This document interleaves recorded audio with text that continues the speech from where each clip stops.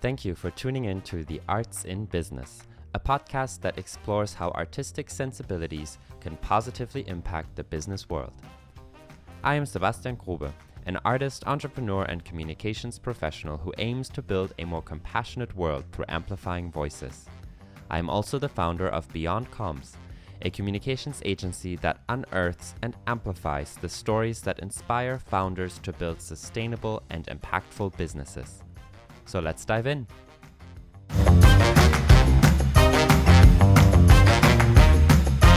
Hi listeners, thank you so much for joining today. I'm with Salvatore today. He's an amazing American traveler, one of the youngest people to have ever visited every country in the world, which is quite an accomplishment. He's also the head of FDI at Abu Dhabi Investment Office, where he leads company attraction, relationship management, and ecosystem enablement across 5 key sector cluster areas. That's a lot. We can maybe try to unpack that a little bit on this episode.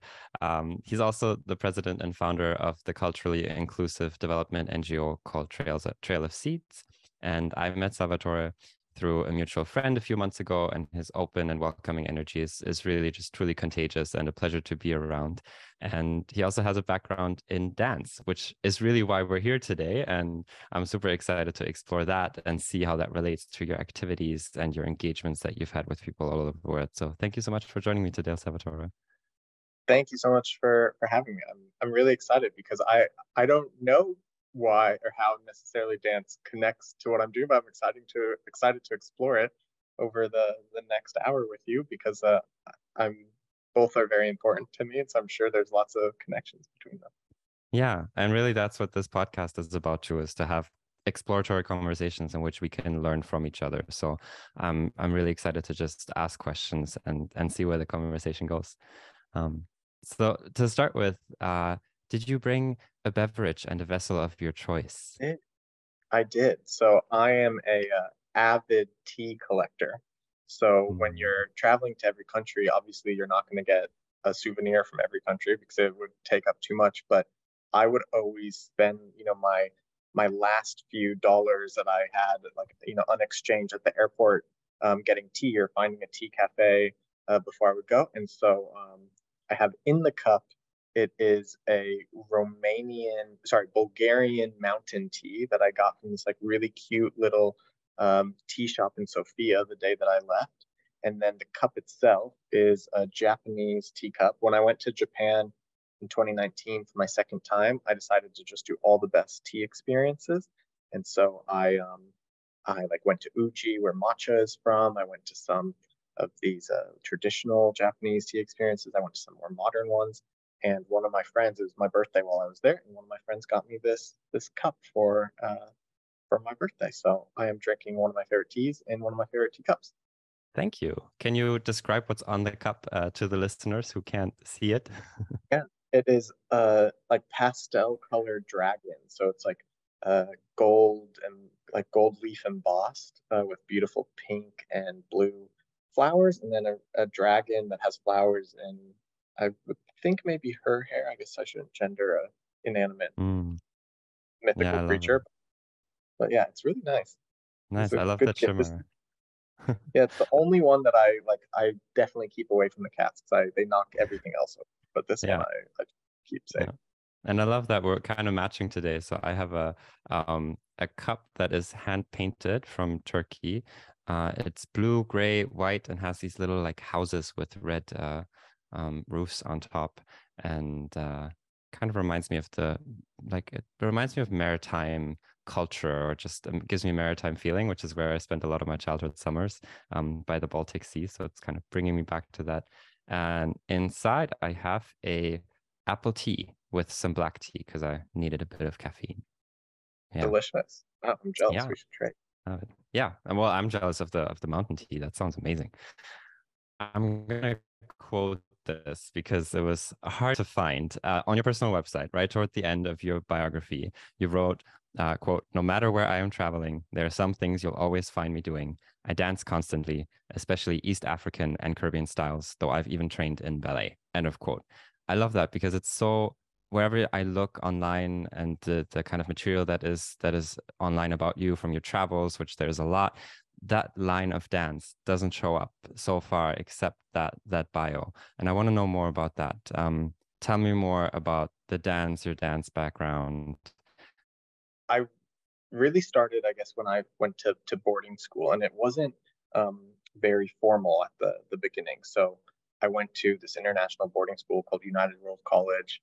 There's students from 90 different countries, and to this day, I've never been to a party that is better than a UWC party. And that's because, like we would kind of give each continent, like time to DJ. And so we would Mm. have like, dance hall music from Jamaica, and then we'd have like European house, and then we'd have like American hip hop, and then we'd have like, all these different styles at all of um, these parties. And so I kind of was just came in as like a chameleon, really interested in in dancing and in all of the different styles that I could. And the one that like really stuck was Caribbean soca. So one of my best friends was from Trinidad, and she was an incredible dancer. And kind of funnily, I once had there was this group of girls, a, a Kenyan, a Trinidadian, and a Zambian, and they kind of made the joke that I would always stay a virgin if I didn't learn how to dance.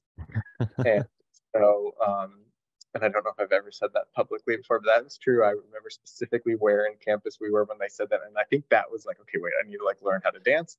And so I learned Caribbean soca, and we would just at parties, right? And they would be like the way it worked then was every time a new song would come out, like everybody would meet in a room and just like try and figure out how to dance to that. And they would teach me the different dance styles at the time, like doing like TikToking and all of these things. Mm. And I got just really into it, uh, and got really excited. I visited Trinidad a couple years later. Her mother every year would send me like a list of all of the Caribbean, of all the carnival songs, and as I started traveling, I would just dance everywhere I would travel and just try and like adapt the different styles. And then in 2011, I went for my first time to Tanzania, and there was a dance troupe there that we were working with through the Trail of Seeds NGO. And I decided to kind of just to join that troupe. And then this was kind of like in a way a dance intensive. We spent 6 or 7 weeks every single day dancing for 3 to 5 hours.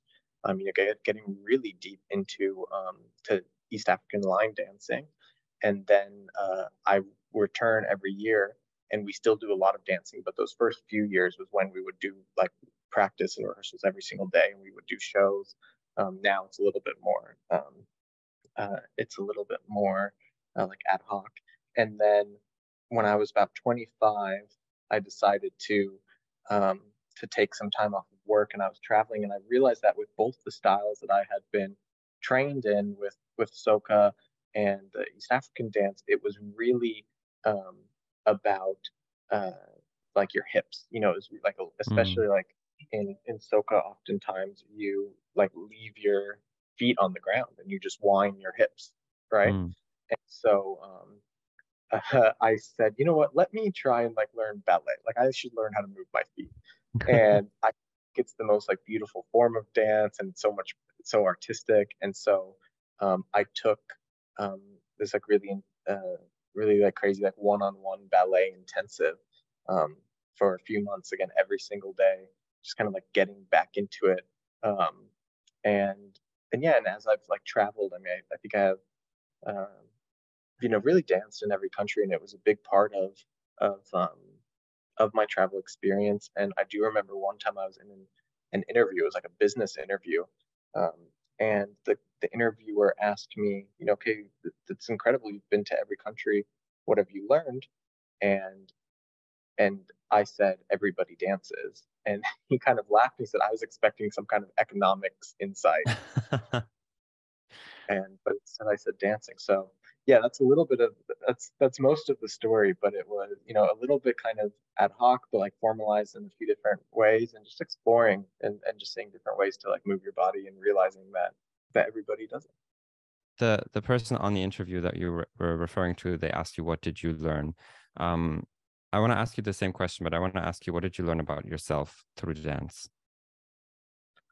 I think dance is the most basic form or expression of human happiness. And I think I learned how to be happy with dance. Like I think it was um like it's always kind of been uh my like go-to like fun escape. And I I can kind of like measure or like take the barometer of my happiness on my like willingness and um my like how often I'm dancing, because I just feel so happy. And I remember another time, and these are all actually, like a disclaimer, a lot of these stories are like old, and this kind of makes me sad because I haven't really done a lot of dance in the last like 5 years, maybe. But Mm. I remember there was one point in 2013, I had two of my colleagues over to my house, and I had this big dancing mirror. I have one now in my house. In um, every home, I always put up a dancing mirror because I find it really important. And people always think it's not a dancing mirror. They think it must be a mirror for something else. And it very honestly is a dancing mirror. And so I had told them I dance and it's really important to me. And so they said, like, let's see it. So I played a couple soca songs and I just went kind of like all out. And this guy who was like this very stern, kind of like rigid, like to use that word again, Kuwaiti guy, he like pulled me aside and he's like, "You looked so happy when you were dancing, and Mm. I wish that you looked that happy every day of your life." And I thought that was such a nice thing to say. Um, but also in a way, also sad to be like, okay, how can you bring that joy uh, into other parts of life? Yeah, that really resonates with me because the first, I would say the first art form that I engaged with out of the many that I have was dance. And I did dance for I think like 16, 17 years until I kind of gave it up or it just dwindled away. But now every time I dance again, that feeling of happiness comes back, and I'd say to myself, why am I not doing this more often? Like this makes me so happy, this makes me feel good, and I keep forgetting it, but then I'm reminded when I do it. I love that learning. Like dance is the most basic form of human happiness. It totally rings true, so true. There's and you see it in every, even like I've been to very, very conservative Christian um like worship sessions where they would say it's kind of like in the movie Footloose, like dancing is not allowed, but they're bobbing their heads. I mean, everyone has kind of a rhythm, like Yeah. there's I've been to, I've been in weddings in Africa, in Arabia, in Europe, I mean, there's always dance, and I find it like really, really fascinating. And people just get so excited about it. I mean, I have this one video I'll send to you of me dancing at a wedding in Algeria, and Oh yeah. I mean, the people, like the screaming and like it just, everyone gets so excited when a guest does that, especially often when you're traveling, you don't speak the same language, and so dancing is like the easiest way to communicate.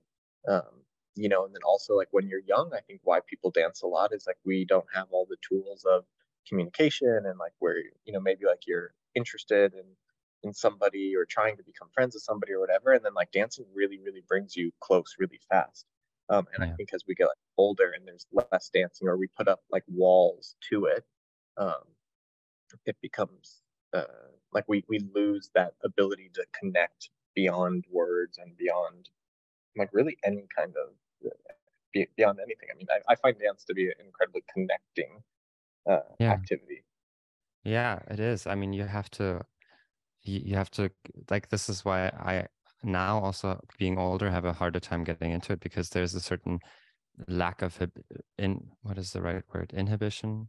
You have to be somewhat inhibited or um free. You have to free yourself to a certain extent in order to connect with other people, and not free yourself mentally, but free yourself physically and through movement. And as I'm speaking, like I'm moving my hand and I'm realizing that I'm moving a lot more because I'm suddenly conscious about um, my body and how I connect to the world around me. I think that's the powerful thing about dance. Like what you were saying, even in like the most conservative Christian areas or rituals, people are still bobbing their head or they're tapping their foot, and arguably that could be considered dance as well to a smaller and certain extent. So yeah, I think it really is all around us, and you can connect to people so much more easily if you free yourself, if you let yourself be free.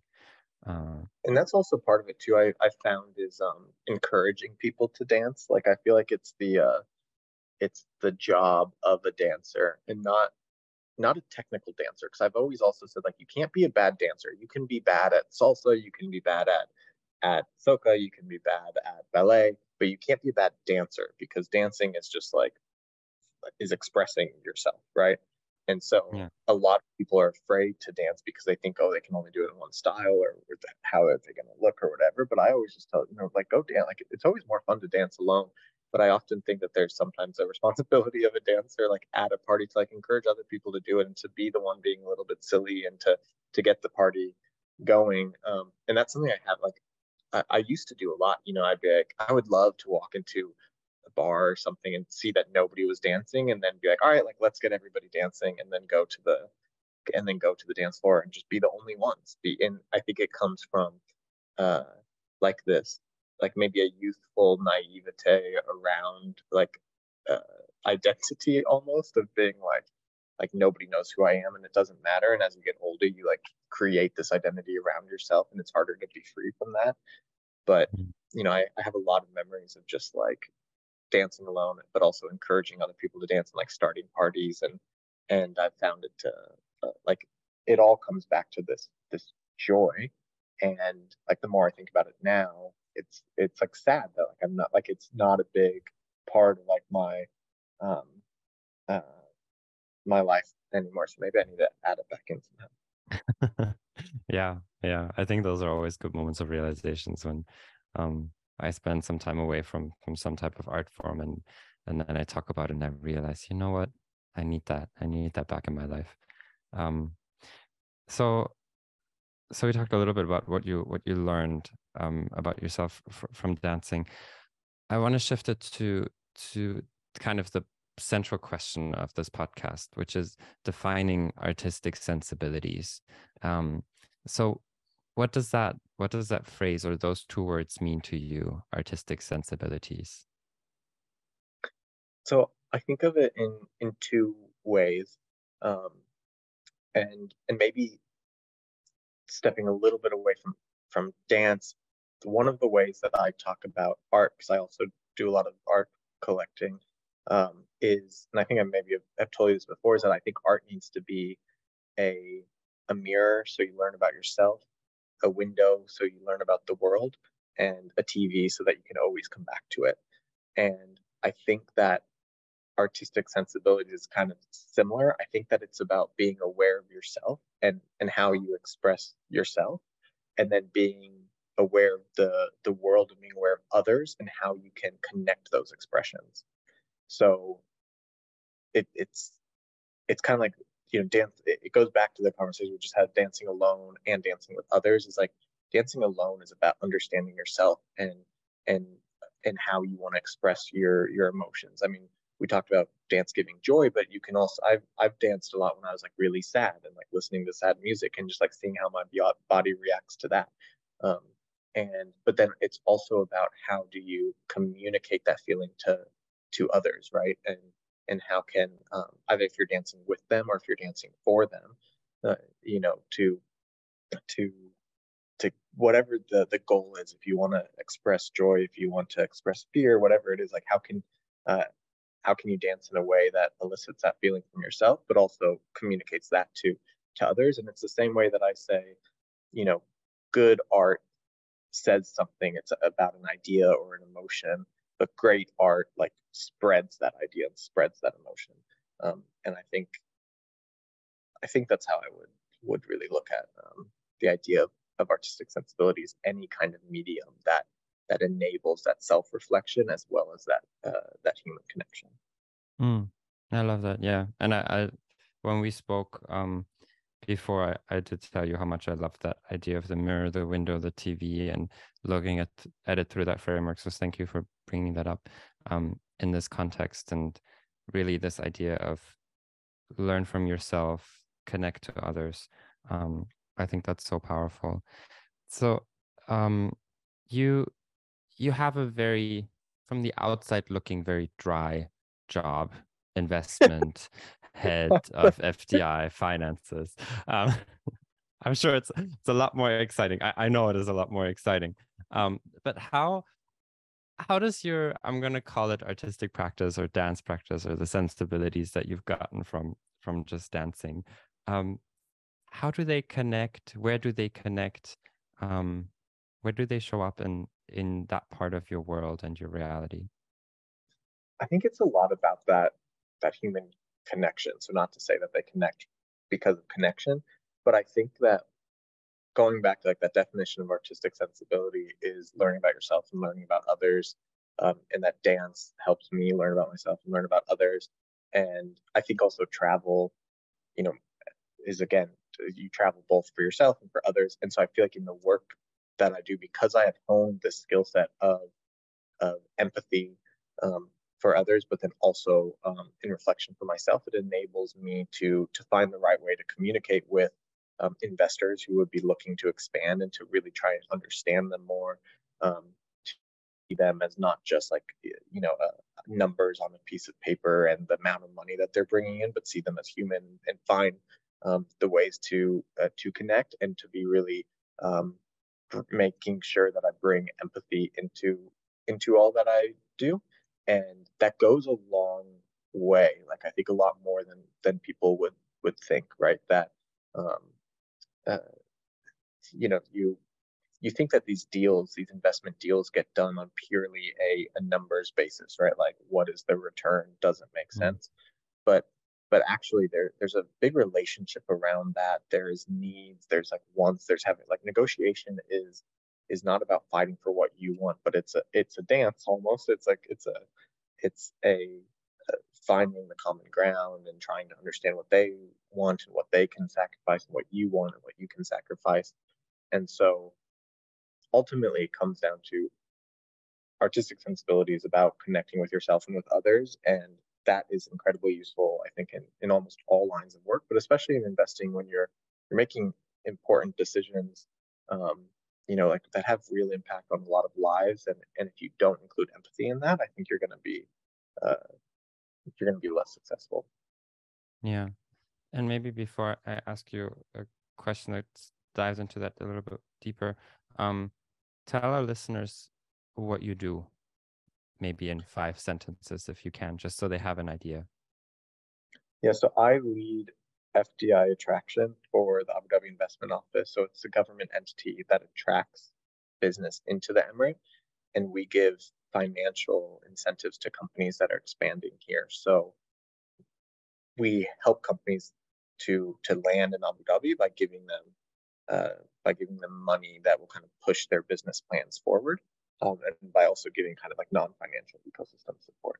So I lead the department that does the company attraction, so finding the companies and the relationship management. So once we sign with them, the making sure that they're successful, and then the ecosystem enablement, so making sure that all of the government entities within Abu Dhabi are supporting these projects. Right. It's a very important job. Um, and I like that because it connects different cultures. It connects to your travel as well. Um, how, yeah, so let's dive a little bit deeper. And I love that you brought empathy into the conversation as well. I think that's such a powerful skill, if you want to call it a skill or just sensibility too. How do you make sure that you bring that empathy into your professional life? Yeah, so I think that there's a few ways to look at it. I mean, one is to like your team, like to your colleagues, also to your leadership, and then of course um, uh, to I guess your clients. And so I think the biggest part where it comes through from me is in my team and like as a manager. Um, I've always said that the easiest way would be to just say, this is my management style, everybody adapt to me. But to bring in empathy and say, okay, how can I be the best manager for each person individually takes a lot more effort, and sometimes can decrease the productivity in a way. But I think that's a short term, uh, like a short term effect. And in the long term, if you're able to lead each person in a way that enables them to not only achieve what they want to achieve, but achieve more, then you have so much more success and you're so much more productive, even though it takes a lot more like time commitment at the beginning. And so in building teams, empathy is incredibly important. And it's not important in a like an altruistic way. I think it's important for desired outcomes as well. Like it's you will do more, you will make more money for the business, you will be more successful if you're empathetic. Um, I think then working with your clients, it's about, how can you, that's where empathy gets a little bit harder because you might not have the same um, goal, or at least there might be some, opposing views on who gets the most out of something. And so having that empathy to really understand, okay, like where are you coming from? What is your need? Um, like what is an absolute? What is something that you're able to sacrifice a little bit? Like having that empathy gives you an understanding that is enables you to get the most out of a negotiation, um, as long as you don't like let that be taken advantage of. Because I think also sometimes empathy can lead to like too much disclosure, right? I mean, I think it's you don't want in a negotiation, you don't want to disclose all of your position, but you do want to disclose enough so that they understand where you're coming from. And so I think in with clients, it's always important to like understand them not just as again like a number on a paper, but as people. And then same with leadership, right? I mean, it's just trying to like being empathetic to, okay, you're in a different position than I am, which has different kinds um, of expectations and requirements, and so you might look at a problem through different lenses. And that's really what it all comes down to in all of these situations is looking at any experience or anything that's happening and saying, okay, all of the people that are involved in this, all the different stakeholders have a different perspective on this. And empathy is just about trying to understand all of those different perspectives and saying, okay, what actually works the best for everybody and not just for myself. Yeah. And what I'm hearing out of that too is this going back to dance and the kind of pure connection that you can have with other people without words. I wonder if some of that is coming into your work specifically because you have such a great understanding of these different audience groups or stakeholders, to use more of a business term. And I do feel like you, in order to understand their needs, sometimes or often it's not about the words that they're saying or the questions that you're asking and how they're responding, but it's really being able to build more of a deeper connection with them, that allows you to understand really where they're going and what they mean with their words. I don't know if that if I'm going in a direction there that seems true for you, but I just wanted to reflect that back to you. Yeah, I think it's not something that is active, right? Like it's Mm, not like if you see me in the office, I'm gonna be saying, okay, like, let's let's think about how everybody feels about this or something. I think it's a little bit more intuitive. And I think that that's also something interesting about dance. Like when people talk about, again, I was saying, with dance, you don't need to communicate. So it's what is the intuition? Like you could say, oh, like let's say you like dance with, somebody at a club all night. You might assume like, oh, like that, like we're friends or like maybe more than friends or whatever. Like you get a vibe from somebody, even if all you did was dance. I think it's the same in uh, like in business, right? Like you might not be, it's not black and white. I think there's some like intuition involved. It's not like everything you learn about them is something that they say to you. There's so much context of like, where somebody is from, like how old they are, all these different things that kind of give you a sense of who the person is. And so yeah, I do think it plays an incredibly important part, but it's not as like active as it might seem from like listening to the way I was just speaking about it. Yeah, no, but I think calling attention to that is really part of this podcast as well, is to say, what are these things that we might be doing subconsciously or that are just informing the way that we're existing in the world? Because I think, especially with the arts, it's so hard to articulate the impact that the arts can have, or that an artistic practice can have on how you live your life, or how you're affecting other people. So I think I'm a big believer in reflecting and in doing exactly that. What you were saying about through art, this mirror and understanding yourself a little bit better. And I think that by maybe drawing some points of connections that might exist and exploring those, we can make it easier for people too to be proud of bringing the practice that they might be doing at home, whether that's sketching or drawing or photography, into their business, into their professional lives, and to say, no, I'm doing this and this is how this is actually informing my work, or that's why I'm so good at negotiating or at figuring out what the other party needs or wants. So I appreciate you going down this road and journey with me. Something else. Oh yeah, what you were saying, it reminded me of, I've been watching these Instagram reels and TikToks of dancers who improvise. And I think it's so clear, this kind of the connection that you need to have with the other person, this give and take, and almost feeling the other person without the words, knowing when they move their hand up or down, your body responds in different ways. I just wanted to mention that kind of, when you were talking, that's what I was thinking about. It's sometimes not necessarily visible, but that connection is there, whether you want it or not. That reminds me of like something I've always struggled with is like really misogynistic male-led dancing.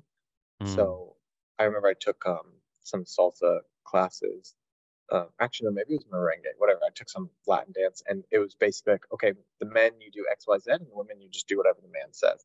And that's like exactly what the teacher said. And I know that's like incredibly oversimplifying it, but like just him saying that really like put me off in a way, because soca is really female led in a way. Like there's this term, Mm. test your wine, where basically like a woman will come in front of you and she will wine her hips. And the idea is like, can you follow her? Right. Like, so it's like Mm. the woman is leading, the man is following.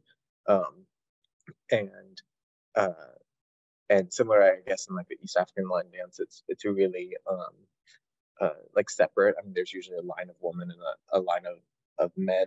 Um, and if there is interaction, it's not really led by one or the other necessarily. It depends kind of on what's going on. And I guess also in ballet, really, it's, you know, a lot more like mutual. Um, you know, like the different genders have different roles, but I find it, uh, uh, you know, you see a lot of culture in dance too, like the Mm. ugly and the beautiful. Um, and that's one thing I've always like thought about a little bit when I've been like learning these other styles. Was kind of like, oh, like why does this have to play a role in it? And also it's also the similar conversation that people always think dance, um, especially the kinds of dance that I've done, are way more sexual than they actually are. You know, like that, Mm. and it's actually similar to what I said before, like the difference between dancing for or with somebody. And there's like you know, uh, in any time where there is like human connections, there's going to be people like putting power dynamics into that connection, and there's going to be people taking advantage of that connection.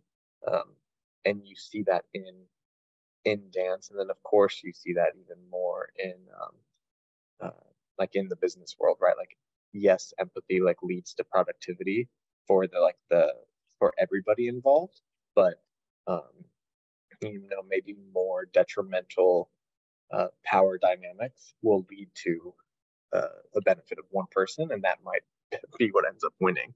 Um, and that's kind of like an interesting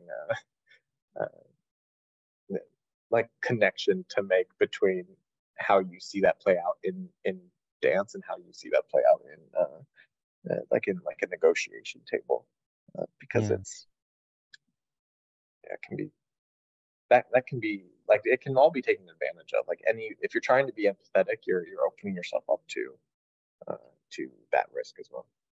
Yeah. Yeah. And maybe, well, I'm an idealist in that sense. So I would argue, I will always argue for empathy and transparency or openness or honesty to a certain extent. A dance story that kind of connects with business that I used to always do is I went through a phase of really hating the question, what do you do?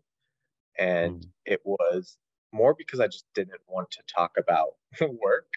And also I was thinking a lot about value and like what does the question, what do you do mean? Like you could optimistically or idealistically say, oh, they're just trying to find a way to connect and get to know you. But I think often the what do you do actually is more of like how should I value you? And maybe Mm. that's like cynical, but there was a long time where I would always answer it with I dance. And Mm. there's this one time in particular, I was on a flight from the States to Abu Dhabi, and uh, there was a woman sitting next to me, and she asked, "What do you do?" And I said, "I dance." And then we had this great conversation about dance for the next however many hours.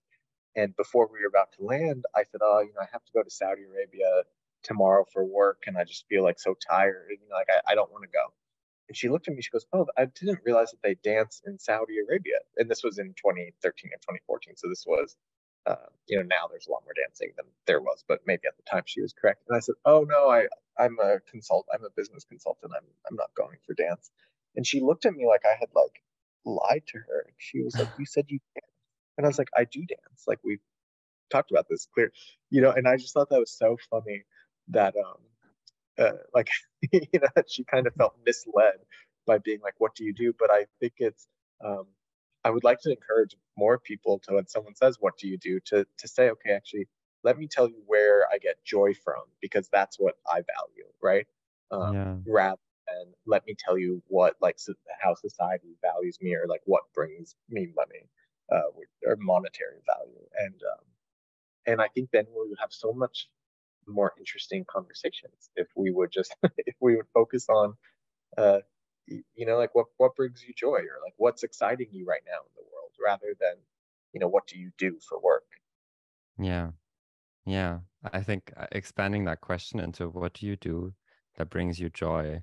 Because the all of the people that I talk to from the outside, they have a job and that's what they do. But then once you go deeper and you get to know them, they all have like these multifaceted identities that it's hard to talk about. I mean, often it's hard to talk about with your family too, for them to understand exactly what you do, because you might be doing five different things that bring you joy, and it might look like they're not connected at all, but the underlying kind of thread or point of connection is that idea of joy and happiness. And as long as the things that you do bring you that, why not do them? Doesn't matter how other people see it or perceive it. I Yeah, love and that there's also, story. I think there's also a difference between like what you do and what brings you joy, and also like what you're good at. um and and I sometimes worry, like, even like I don't think I was ever very like like a phenomenal dancer. Like I think I was always like good. I also think because of the styles I did, I was also kind of always a novelty. Like I was the white guy doing East Africa line dancing. Like my solos would get really loud applauses, I think because of not because of the dancing, but more of like me doing the dancing. Um, Yeah. and there was a long time where I like struggled with like, oh, like I guess I can't say I'm a dancer because I'm not the best, Mm. um, or like when can you say that you're a dancer, like when can you say that you dance or whatever. And then I think I at some point I kind of like stopped worrying about it a little bit. But even like before coming on this, I was like, um, how like who am I to talk about dance? And then like as we're talking, I'm like, you know what, like that actually was a really foundational like part of my experience, and really connects to a lot of what I do. And and so yeah, I'm definitely a dancer, and I can talk about dance. Yes, I love it. Thank you.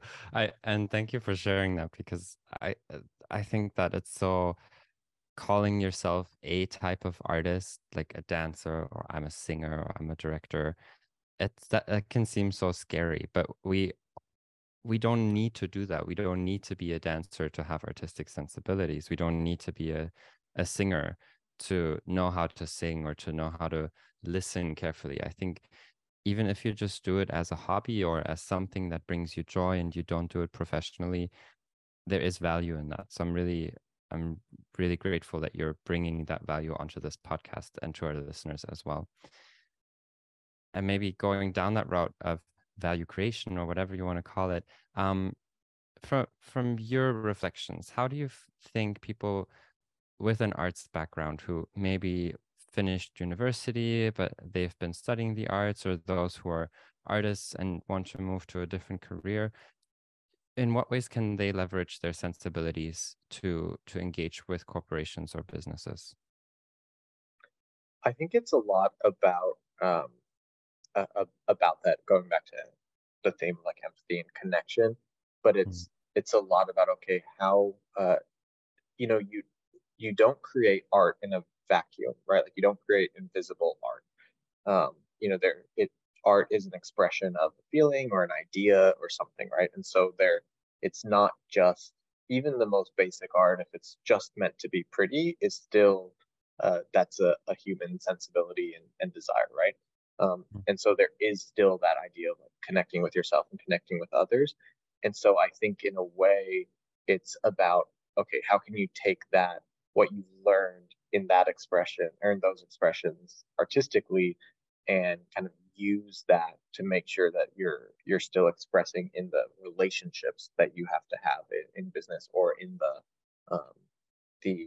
uh, the content that you're producing in business. I mean, um, the Orange Man called his book "The Art of the Deal" for a reason, right? I mean, like yeah, uh, it is an art to it. I mean, there is those kind of like sensibilities around yeah, corporate life. And maybe there needs to be more of it. Like there needs to be a little bit more thinking of not just doing something in a binary 0 and 1 way, but thinking, okay, uh, how can this be structured? How can I get, like, what do I want to get out of it? How am I getting that out? Like, is it sparking joy, or is it just giving me a return? And is that return enough joy, or do I need something more? So, I think, to conclude that ramble a little bit, I think it's about, um, through art forms, you learn to reflect on yourself and reflect on others, and I think that in the business world, being really sure of yourself and confident through that reflection will enable your success. mm. I love that. I'm letting that sink in a little bit. Being confident about yourself and knowing yourself enables success, because it kind of brings you down to a value driven person to a certain extent. If you know your values, if you know who you are, it is easier for you to say no to the wrong things and yes to the right things, and make use of the opportunities that might come your way. Um, is what that just comes to my mind to kind of reflect that learning that you just gave me. Um, in your capacity as a head of a department and working for an investment office, how can you or the organization encourage the use of artistic sensibilities in that part of the world, or I think a part of large people's part for lives? Yeah, for Yeah. me, it comes with like the relationship management and then the team management. So it's, really leaving space in the day for that kind of reflection. In corporate world, we call it a lot feedback, right? So, how do we get feedback and like reflect on, okay, like what am I doing well? What do I enjoy? Like what do I want the future to look like? What can I learn from what I did today? And I think maybe the deliverable or the outcome in the corporate world might be like a chart, or like an Excel sheet or a PowerPoint thing. But at the end of the day, it's still kind of like reflecting an idea, um, or a or or an emotion. similar to Yeah. how a painting, is trying to communicate that idea. So, um, if you think about, okay, how do you look at a PowerPoint slide versus how do you look at a painting, you're actually asking a lot of the same questions. Like, okay, how does this make me feel by just looking at it quickly? Like what's the aesthetic of it? You want your deliverables to look nice, because it's pleasing to the eye, makes somebody dive deeper into it. Then you're saying, okay, like, what is it? What is it trying to say? So is it communicating something like clearly? Like, are you getting something from it? And then kind of, okay, well, how do I feel about that, right? Um, Yeah. and in art, it might be like, oh, like, okay, how does that make me feel? Like the reflection of the thought, but on in a PowerPoint delivery, maybe it's okay, like what do I do next with this? And so uh, I don't know how deep I can make that analogy go. I've only just thought about it, but I do think it's an appropriate one to be like, okay, like how do we consume art, and how much of a parallel is that to how we consume um, work? And I think it is quite maybe not identical, but I think there's a lot to that. And so making sure that everything that we're doing is is communicating something clearly, is like driving action, um, works. And so in team management, making sure that all of the team is able to express themselves well, and that nobody's like views are not being included. And then I think in relationship management, working with others, it's a lot about, okay, like how do we understand one another, and I think a lot of that understanding and human connection comes from those artistic sensibilities. Yeah. Yeah. And sadly, we're coming up on time. So to start to draw this episode to a close, I want to go back to something that you said at the very beginning, which was you realizing that you haven't really been dancing for a while. So what are you gonna do to start dancing again? I like that question. I mean, luckily I have that dancing mirror, so maybe it's just about putting on some good music and just like forgetting that about everything else, and like just like dancing for a minute. Maybe it's um, maybe it starts there. Like dancing a little bit alone, and then um, uh, I'm having a party this weekend. Maybe I should like clear out the tables and make a more active dance space. We'll see. Yeah. Uh, and But yeah, I don't know why I've stopped. I mean, uh, I think sometimes we also like need to like let ourselves be happy. Like it's okay to be joyful. Yeah. I think we're so boxed in by like what emotions we feel like we can or can't have based on who we are, where we are, what we're doing. But maybe like maybe just have joy. Actually, like yesterday, this like funny thing happened to me that I uh, have actually been like it weirdly been thinking about the whole day, which is that I was at the gym and like my trainer was like we were taking turns. Like he would do an exercise, I would do one in between. Sometimes like when the other person was doing it, like we might do like a side thing, like a small exercise on the side. Mm. And at one point when he was doing um, one exercise, I was like standing and kind of just like pulling a little bit on the rope or something. And he looked at me, he's like, "What? Like, what are you doing? Like, what muscle are you? Like, what is that?" And I and I was like, "Oh no, I'm just playing." And it was like this like really kind of like vulnerable moment in a way where I was like just doing something ridiculous in the gym, and he was like, "What is that?" And I was like, "No, I'm just playing. Like, I'm not focused on making any muscle bigger. I'm just like having fun and I'm playing."